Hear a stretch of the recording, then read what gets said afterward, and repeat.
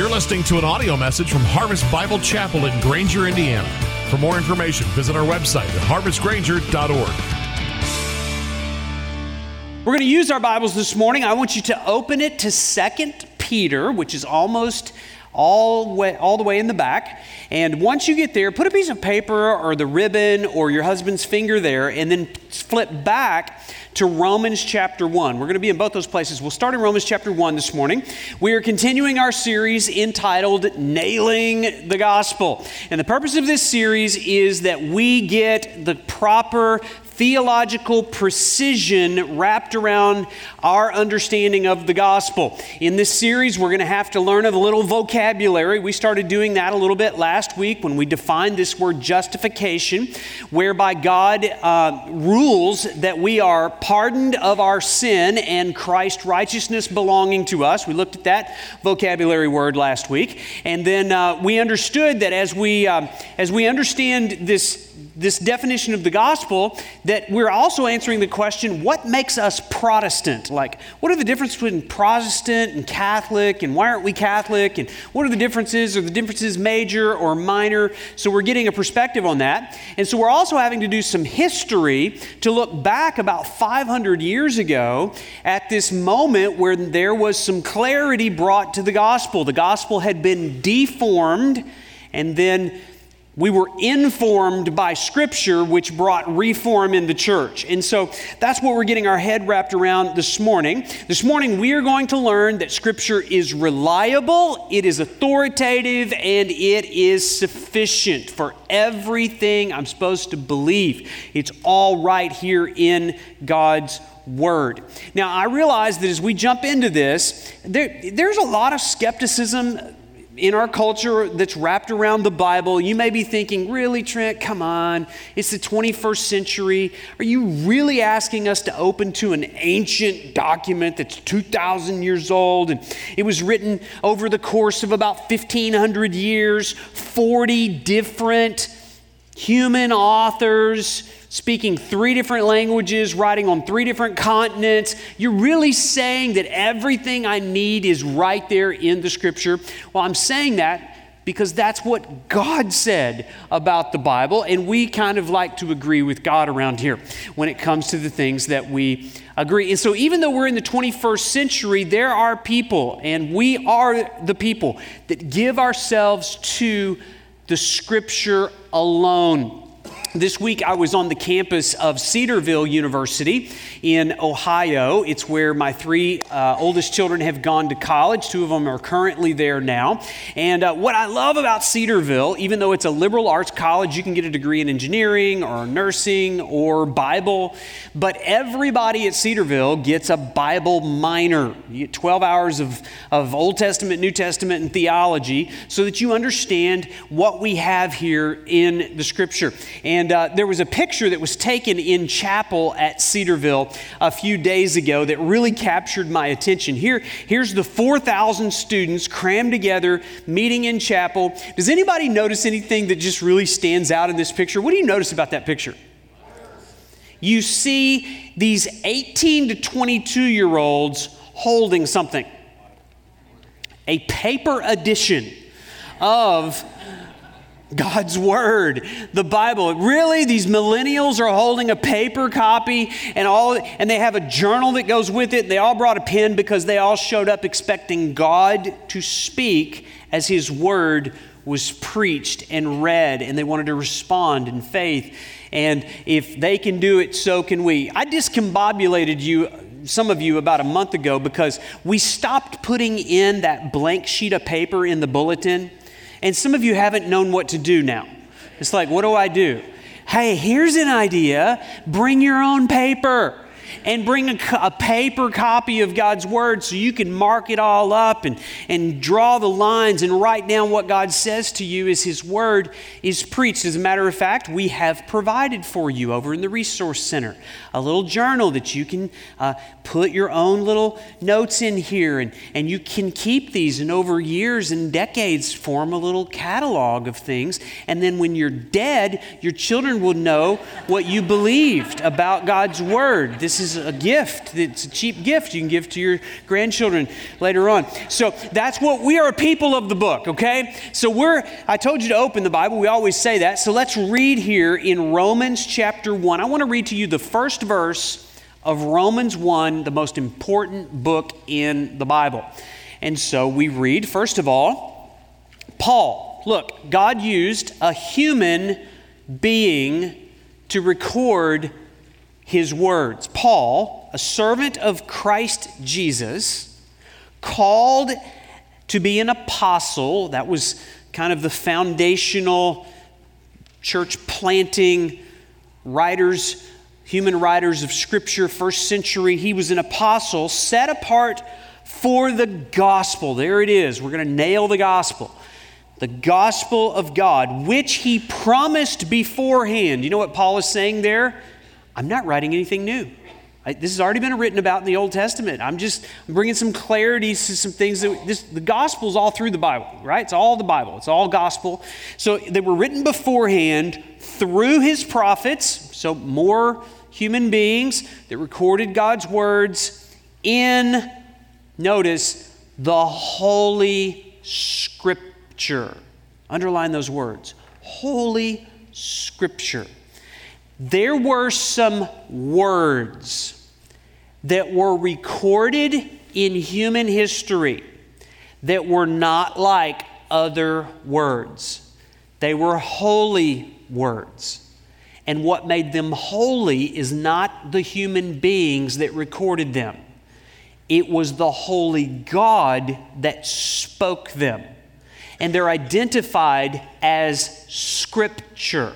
Scripture, it's an interesting word, right? We still kind of use a form of that word. Sometimes I get sick, I go to my doctor, and he gives me a prescription on a little pad that he writes, and I take it to the pharmacy and I get my prescription filled.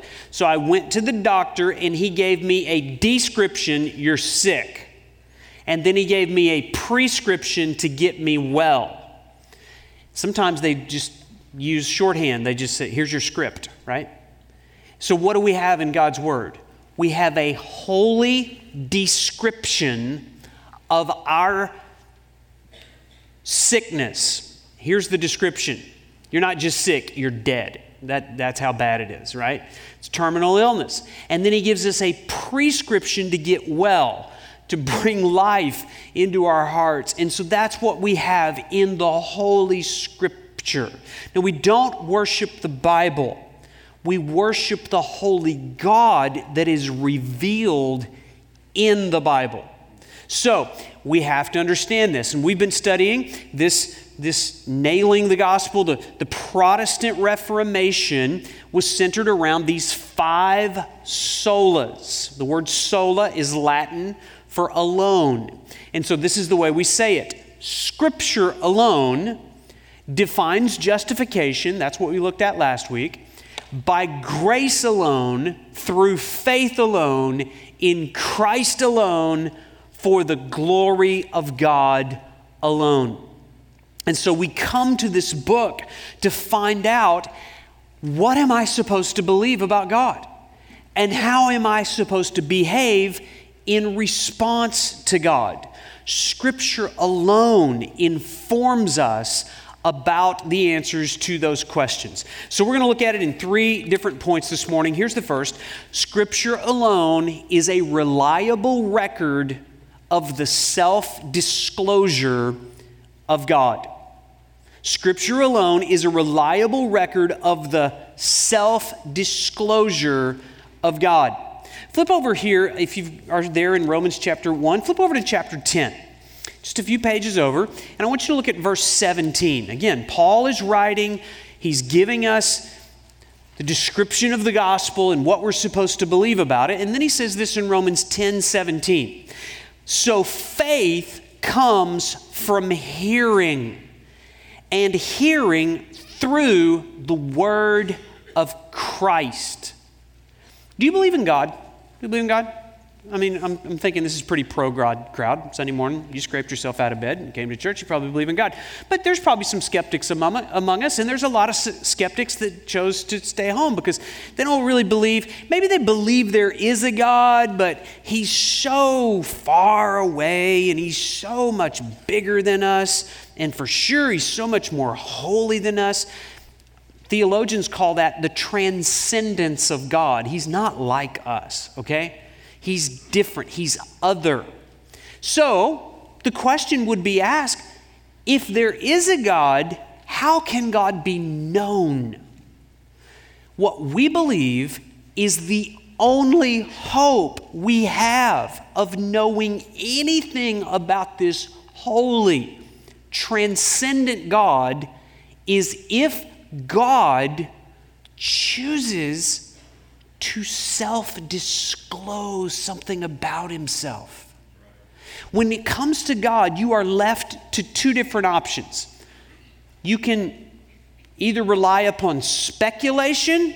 I wonder what God is like, and he's probably like this, and I think it might be like this, and that's human speculation. Speculation is man's attempt to get to know God through philosophy or religion or some wise guru that we might look to that's smarter than the rest of us. That's one option, speculation. Here's a better option, revelation. We believe God has spoken to his creation. This infinite God has spoken to finite man, and he speaks our language. And as a matter of fact, not only do we have the written word of God revealed in our holy scripture, we have the living word of God. Not only did God speak, but God came to us. He left heaven. He sent his son, Jesus Christ, to become one of us. And Jesus was 100% man, but he was 100% God. And those are things that we can't resolve and can't wrap our finite minds around. But he never ceased to be God. And we don't have two gods. We don't have three gods. We have one God who has made himself known to us in the person of Jesus Christ. Jesus was not a man who became God. Jesus was God who became man, without losing any of his godhood. And so he spoke to us about the things of God. And the only way we can know the will and the ways of God is that these things have been revealed to us. God has spoken. And every time God speaks, there is a required response of faith. And I either believe it or I don't.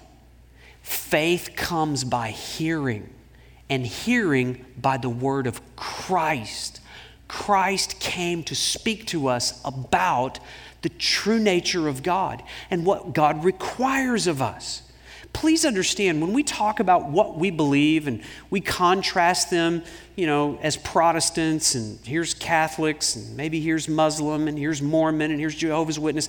When we talk about the distinctives of what we believe, please understand, there is not a Protestant way to God and a Catholic way to God and a Muslim way to God and a Jehovah's Witness way to God and a philosophical way to God. There's only one way to God. God's way. And he loves us so much, he's spoken and said it's this way. And all you have to do is read about it. I left you the way. Here's the roadmap. And so you can choose to believe it or not believe it, but there's only one way. And it's God self-disclosing of himself. I think sometimes those of us in the 21st century, we take for granted what we hold in our hands. I mean, we stick it on a shelf with all of our other books, and we got our Bible app right there among all the other Bible apps. It sits right there next to Instagram. I mean, it's that important. I mean, these are two of my favorite apps, Instagram and Bible, that one. Yeah, and if you use the new little timer, you could maybe figure out how much time you're spending on those two things. You might want to measure yourself, and that will tell you actually which one's more important to you. So we take for granted what has been delivered to us. We have no idea the price that was paid by sacrificial men and women so that we could have the Bible in our language and be taught to us by people that have actually given their lives to study it and explain it. Do you understand the price that was paid? About 500 years ago, around the time of the Protestant Reformation, there was a man that God used named William Tyndale. He was from England, and he was really impacted by the New Testament translation that was newly published by a man named Erasmus. The reason why that was significant is at that time, the only language the Bible had been translated into was the Latin Vulgate. And for 1,000 years, the Roman Catholic Church required that it stay in the Latin. The only problem with that was nobody spoke Latin. Nobody read Latin. The common man had no access to the Word of God. And so William Tyndale got a passion to learn how to translate it from its original language, the Greek, the Hebrew, the Aramaic, and translate it into the language of the people so they could read it for themselves. The only problem with that is that the Catholic Church considered it heresy to translate the Bible into English. And they made it punishable by being burned at the stake to be caught reading an English translation of the Bible. So William Tyndale packed up his journals and put away his pens, crawled up in the fetal position and cried. Is that what he did? No! He was so courageous, at the risk of his life, he translated the Bible into the English for the very first time. He was confronted by some of the church officials, and this is what he famously said: "I defy the Pope and all his laws. If God spare my life before many years, I will cause a boy that drives the plow to know more scripture than you do." Bring it on, right? And you know what? We applaud that. Do you know what happened to William Tyndale? 4 years after he made that statement, he produced that English translation.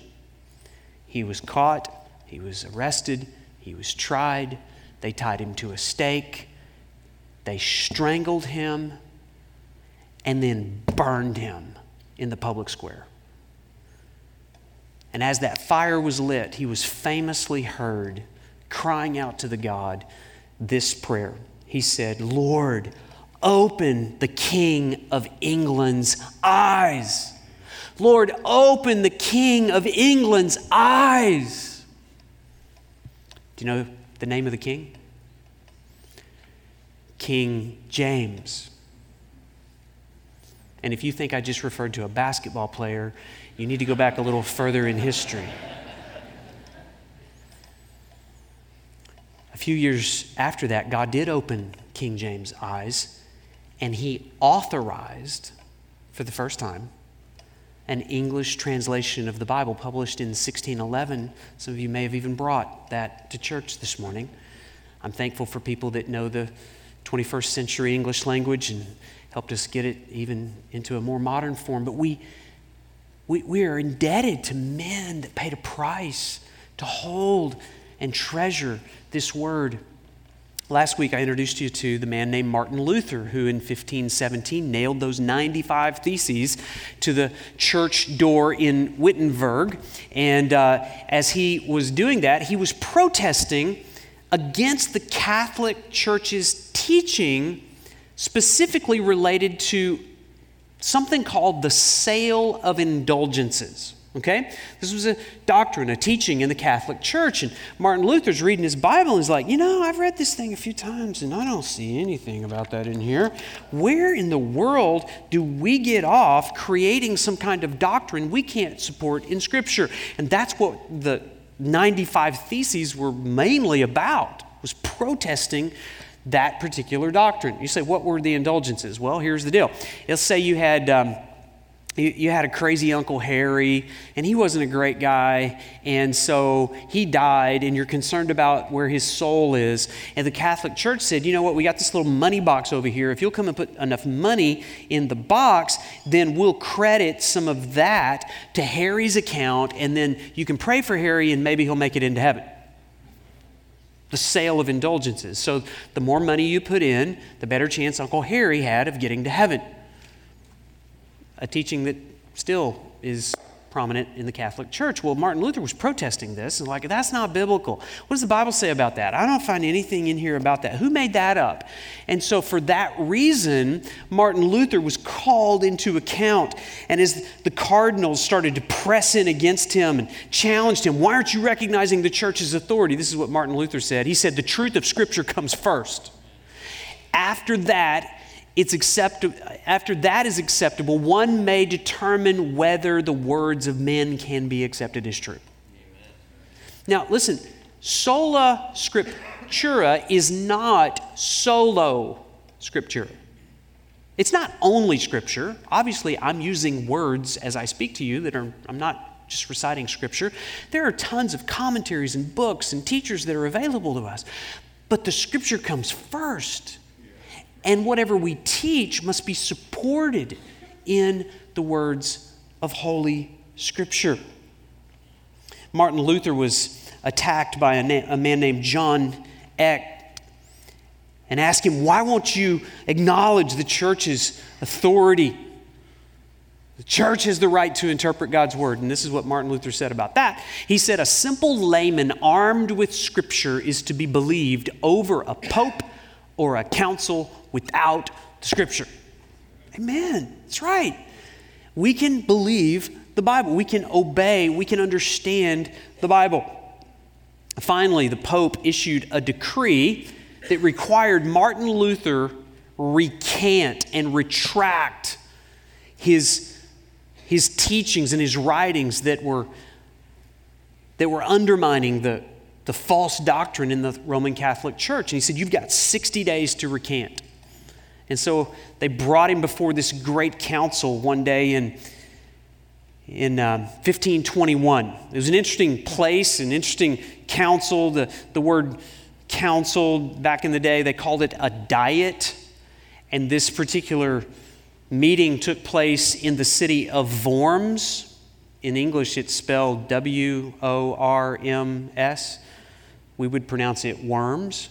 And so interestingly, Martin Luther showed up at the Diet of Worms to give a defense. And fortunately, somebody recorded it. They live streamed it back in 1521, and it was recently discovered in the archives, and we have a copy of it here today. Actually, what I'm about to show you is a movie that was made back in 1950. It looks like it was made in 1521, but this is a great clip of what happened. Just put yourself in there. Don't get distracted by the crazy outfits and the bad acting, but just listen to the conviction in Martin Luther's words. Listen to this.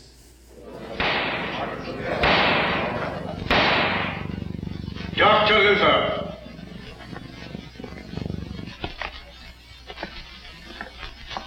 yesterday you admitted these writings were yours. Will you tell us now, do you persist in what you have written here, or are you prepared to retract these writings and the beliefs they contain?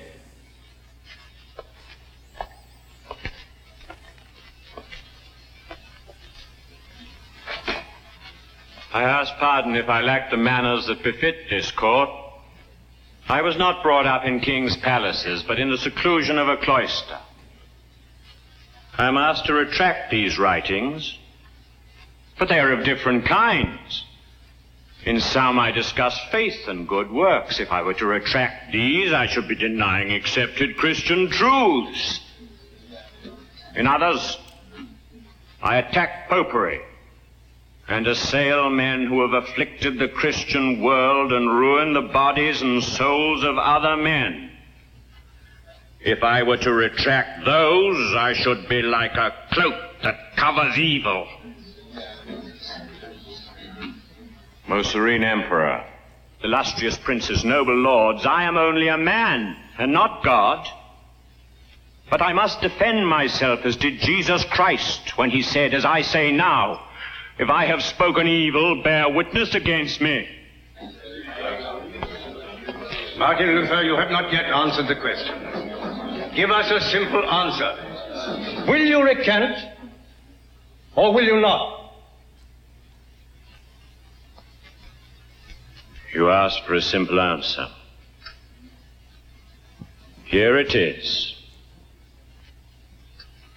Unless you can convince me by Scripture, and not by popes or councils who have often contradicted each other, unless I am so convinced that I am wrong, I am bound to my beliefs by the text of the Bible. My conscience is captive to the Word of God.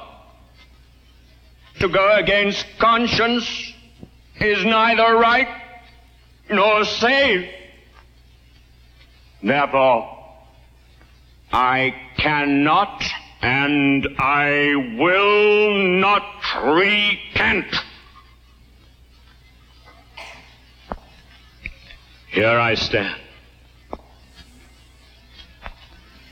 I can do no other. God help me. Amen. That's the conviction of a man who believes that God wrote a book. Listen to his words. Unless I am convinced by Scripture and plain reason, I do not accept the authority of popes or councils, for they have contradicted each other. My conscience is captive to the Word of God. I cannot and I will not recant of anything, for to go against conscience is neither right nor safe. Here I stand. I can do no other. God help me. Amen. Would that God would raise up people that had that kind of conviction in the 21st century to stand against everything that claims to be truth. We say we believe truth has one source, Scripture alone. Scripture alone is a reliable record of the self-disclosure of God. Secondly, Scripture alone has the authority to define what we believe about God. I want you to look over here in 2 Peter. I asked you to open to that earlier, 2 Peter chapter 1. Realize that we're reading the words of Peter, an apostle of Christ. He lived with Christ, he walked with Christ, he talked with Christ, he heard what Christ said, and he saw what Christ did. And this is what Peter said. He said, "For we did not follow cleverly devised myths." Isn't that what the culture tells us we believe? What we hold in our hands, that book's just a bunch of cleverly devised myth. And don't you realize that it was written by fallible men, and men don't ever do anything perfect, so you can't say that this is perfect. What we believe is that a perfect God recorded his perfect word through fallible men. I believe he can do that. And Peter was one of those fallible men. And one of the reasons that we know that the Bible is reliable is Peter himself didn't try to hide his flaws. If you were trying to make it up to try to convince somebody that it was true, would you put all the junky stuff about your life in there? And yet we mock Peter because he was so much of an idiot half the time, right? And he recorded all that stuff about himself. And so it says, we did not follow cleverly devised myths when we made known to you the power and coming of our Lord Jesus Christ, but we were eyewitnesses of his majesty. They actually saw the miracles. They actually heard his teaching. And he went on to say, we have the prophetic word more fully confirmed, to which you will do well to pay attention as to a lamp shining in a dark place until the day dawns and the morning star rises in our hearts. Knowing this first of all, that no prophecy of Scripture comes from someone's own interpretation. For no prophecy was ever produced by the will of man, but men spoke from God as they were carried along by the Holy Spirit. Isn't that what you hear people say when you say, well, the Bible says this? And they say, well, that's your interpretation. How many of you have ever heard that? Yeah. And what they're saying is, don't you understand? Everybody has all kinds of crazy interpretations of Scripture. Yes, we understand that.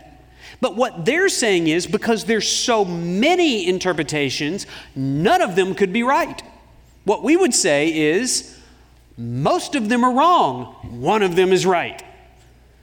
And somebody's got the correct interpretation, and it's not that hard to figure it out if you will interpret Scripture by Scripture. Where God has spoken, He has spoken consistently on all matters of faith. One of the things that's so unique about the Bible, where else in the world is there a collection of 40 different authors speaking 3 different languages, writing on 3 different continents over a period of 1,500 years from all kinds of socioeconomic backgrounds, Jew and Gentile, and they all agree?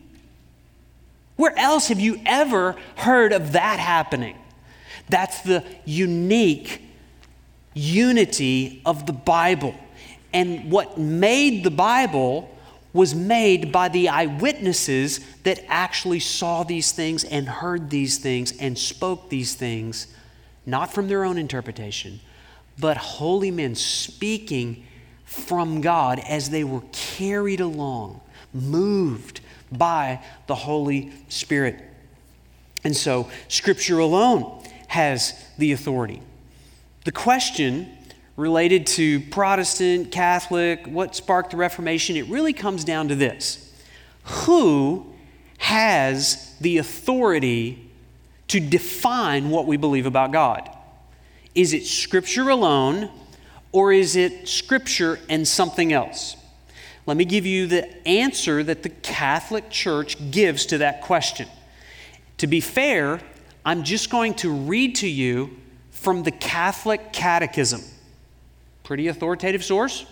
Yeah. Here's what the Catholic Catechism says in answer to the question, who has authority to define what we believe? Here it is. The Church does not derive her certainty about all revealed truths from the Holy Scriptures alone. Let me read that again. The Church does not derive her certainty about all revealed truths from Holy Scripture alone. Well, if it's not just the Bible, what is it? They identify a second thing. Both Scripture and tradition must be accepted and honored with equal sentiments of devotion and reverence. The task of interpreting the Word of God authentically has been entrusted solely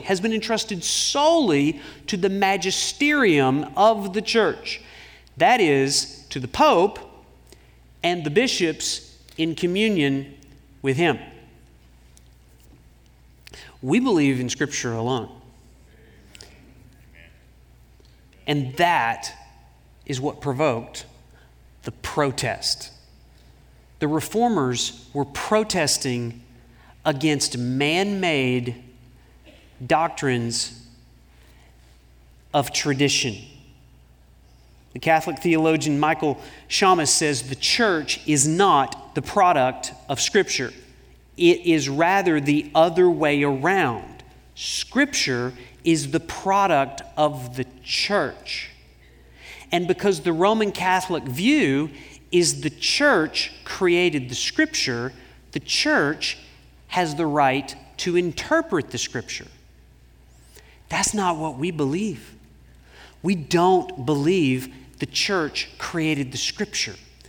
We believe the Scripture created the Church. We don't believe the Church interprets the Scripture. We believe the Scripture interprets the Church. We don't believe the Church can change the Scripture. We do believe the Scripture can change the Church. And so it's a difference in how we view the authority of Scripture. We don't believe there's some hierarchical, high uppity-ups, magisterium, and the more syllables you add to the word, the more spiritual it sounds. We don't believe that there's a special group of really spiritual people that meet in a room somewhere that can understand the Bible and interpret the Bible and apply the Bible in a way that the rest of us can't. We don't believe that. We believe that everyone who reads the Word of God and applies the Word of God in its historical, grammatical context can understand it, can apply it, can believe it, and can share it with the world. That's what we believe. And we believe that all the authority is exclusively in the written Word of God. What that means personally for me and you is we've got a decision to make. Will I allow the Scripture alone to define what I believe and to determine how I behave? Or am I going to let my freshman philosophy teacher have a say in that? Am I going to read what's popular? Am I going to take a poll? Am I going to ask my friends? Or am I going to believe what God wrote and what God said? And some of you are facing crises in your life and issues and problems in your life, and it comes simply down to this. You don't believe the Bible. You don't read the Bible. You don't obey the Bible. And so, yeah, you're messed up. If you want to fix your problem, here's the description and here's the prescription. You might want to obey the Scripture. We give the Bible the right to define what we believe and to determine how we behave. Finally, Scripture alone is sufficient to lead us into a saving knowledge of God. That's the purpose of the Scripture. God wants you to be right with Him, and He loves you so much. He recorded how to be right with Him in the Scripture. So when it comes to this measure of Scripture alone or Scripture and tradition, how do we decide if the traditions are scriptural? Listen, not all tradition is evil and bad and should be discounted. We have traditions around here. We meet on Sundays. We use electricity. All in favor of keeping using electricity in the church? That's traditional. Yeah, we like that. And at the end of the service, we say, "You are loved." Is that okay? Is everybody okay with that? Yeah. So how do you measure tradition? You could actually go to the Bible and ask that question. What does the Bible say about tradition? Let's let the Scripture answer that question. Here's a verse from Matthew 15. This is quoting Jesus Christ, an authority on the Bible, I would say. He said, "And why do you break the commandment of God for the sake of your tradition?" Speaking to some very traditional Jewish Pharisees at that point. And then he said, "In vain do they worship me, teaching as doctrines the commandments of men." Here's another, Colossians 2, verse 8. "See to it that no one takes you captive by philosophy or empty deceit, according to human tradition, according to the elemental spirits of the world, and not according to Christ." So we contrast human tradition, Holy Scripture. It goes on, 1 Corinthians 4:6. He says, "Learn by us not to go beyond what is written." In other words, the Bible's a finished book. You don't add things to the Bible. He says that none of you may be puffed up in favor of one another against another. So it's like, how arrogant do you have to be to believe that what you're saying is on par with Scripture? It's like that, you just have to be super arrogant to do that. And then in Galatians 1:8, he says, "But even if we or an angel from heaven should preach to you a gospel contrary to the one we preach to you, let him be accursed." There is no other source of gospel truth other than the written record of God's word. And then finally, a warning from the last page, very last verses of our Bible. With this, God closed the written revelation of Scripture. He said this, "I warn everyone who hears the words of this prophecy and of this book, if anyone adds to them, God will add to him the plagues described in this book." In other words, done, complete, that's all you need. Finished. We don't need other prophets and other revelations and other dreams and other oracles. We have everything sufficient we need to be right with God. And yet, when you look at other religious systems, even within the Catholic Church, we see all kinds of man-made added things. We talked about the sale of indulgences for forgiveness of sin. That's still part of Roman Catholic teaching. The idea of the Pope being the head of the church and all that goes with that. And what the Catholic Church does is they misinterpret Matthew 16, where Jesus asks his disciples, "Who do men say that I am?" And Peter gives the answer. He says, "You are the Christ." And he says, "You nailed it. You nailed the gospel." And then Jesus said, "You are Peter, and upon this rock I will build my church." And Roman Catholic Church, they see that. It's like, well, see, Jesus, he was going to build the church on Peter. He's designating the first pope. Peter's the first pope. And then when Peter dies, there'll be a succeeding Peter and a succeeding pope and all down through and Peter's the head of the church. How would we resolve that?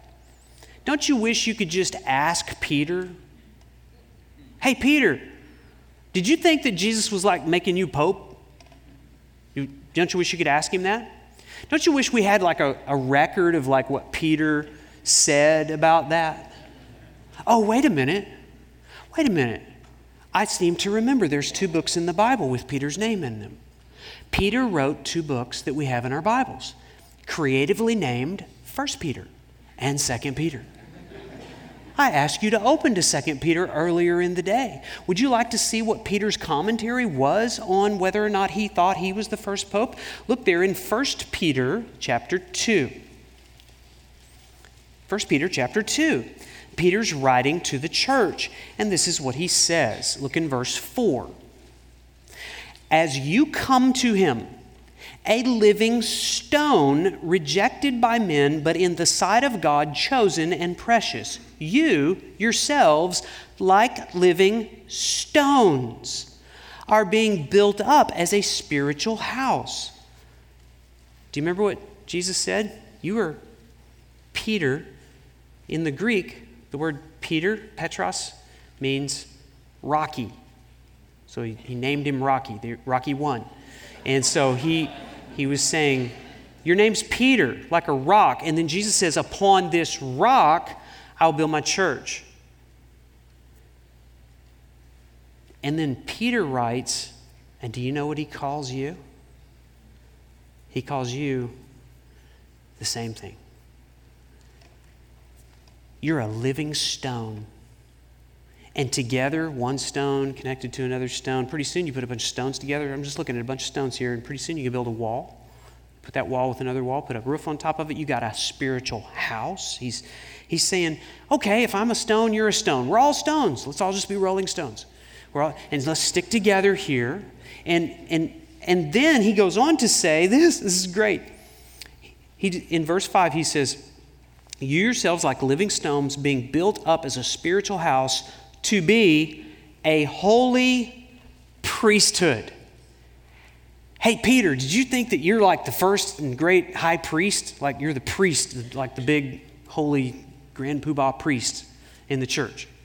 He's like, well, sure, I'm a priest, but you're a priest too. We're all priests.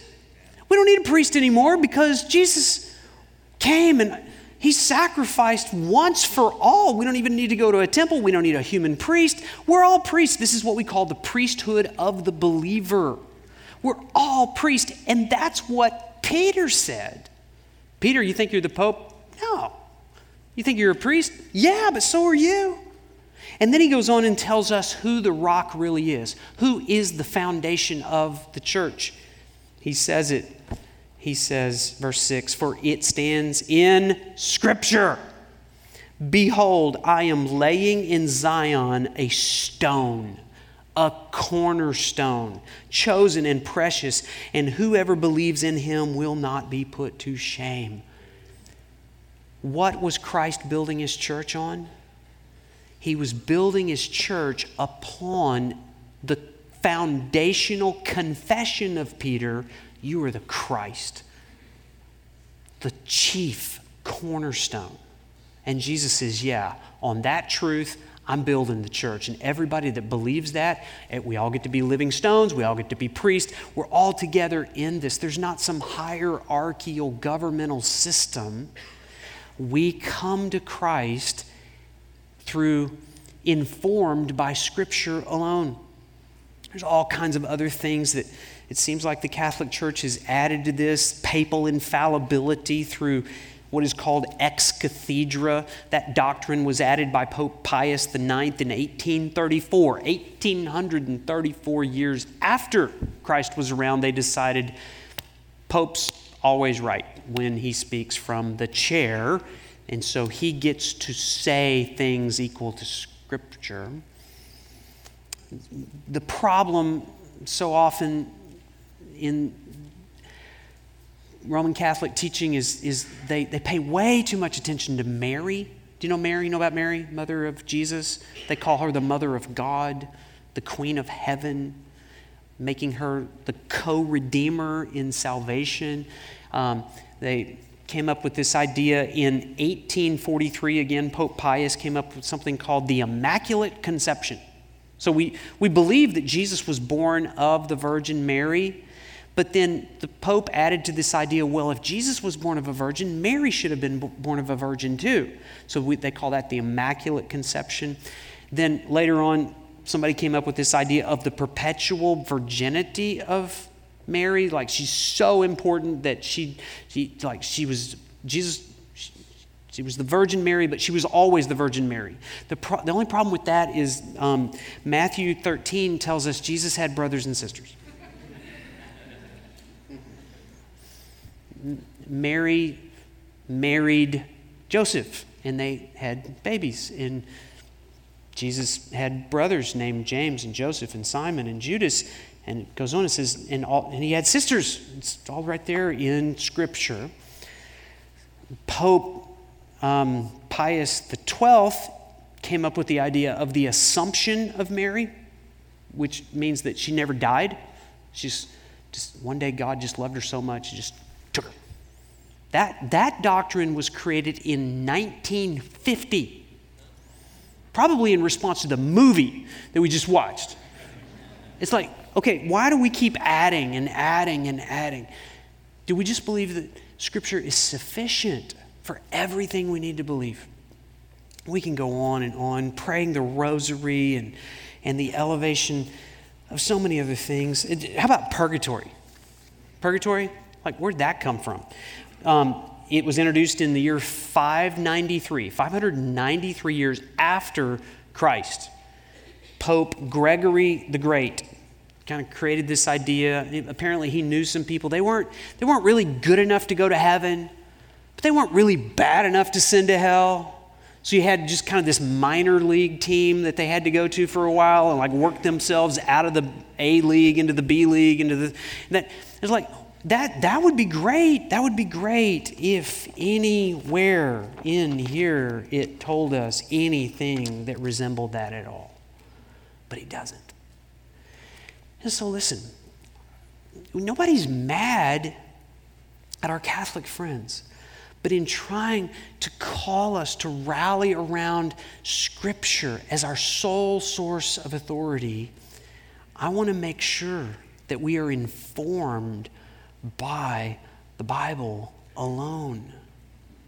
I am a lot more concerned about the unbelief of the people inside this church than any other church in our community, because you've had more access to it than anybody. And some of you are here yawning your way through it and you're ready to move on to something else and don't realize that God has been speaking through His Word this morning. And faith comes by hearing, and hearing through the Word of Christ. How do you respond when you hear the Word of God? Has He spoken to your heart today? Do you treasure God's Word? Do you read God's Word at any other time than when Pastor Trent says, open your Bible? Do you open your Bible any other time? Do you read it? Do you love it? Do you obey it? Do you share it? That'll tell me if you believe it. I want you to stand with me. Let's all stand together. Let's bow our heads and close our eyes. I've prayed that God would speak today through His Word as the Holy Spirit illuminates what He has said. Why don't you just thank Him right now? Thank God that you have access to the written Word of God in your language, affordable. Thank God for the men and women who paid a price so that you could have God's Word.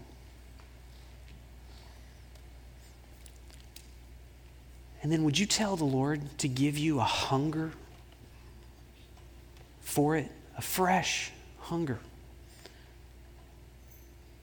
You might even commit to Him, Lord, every day this next week, I'm going to open my Bible.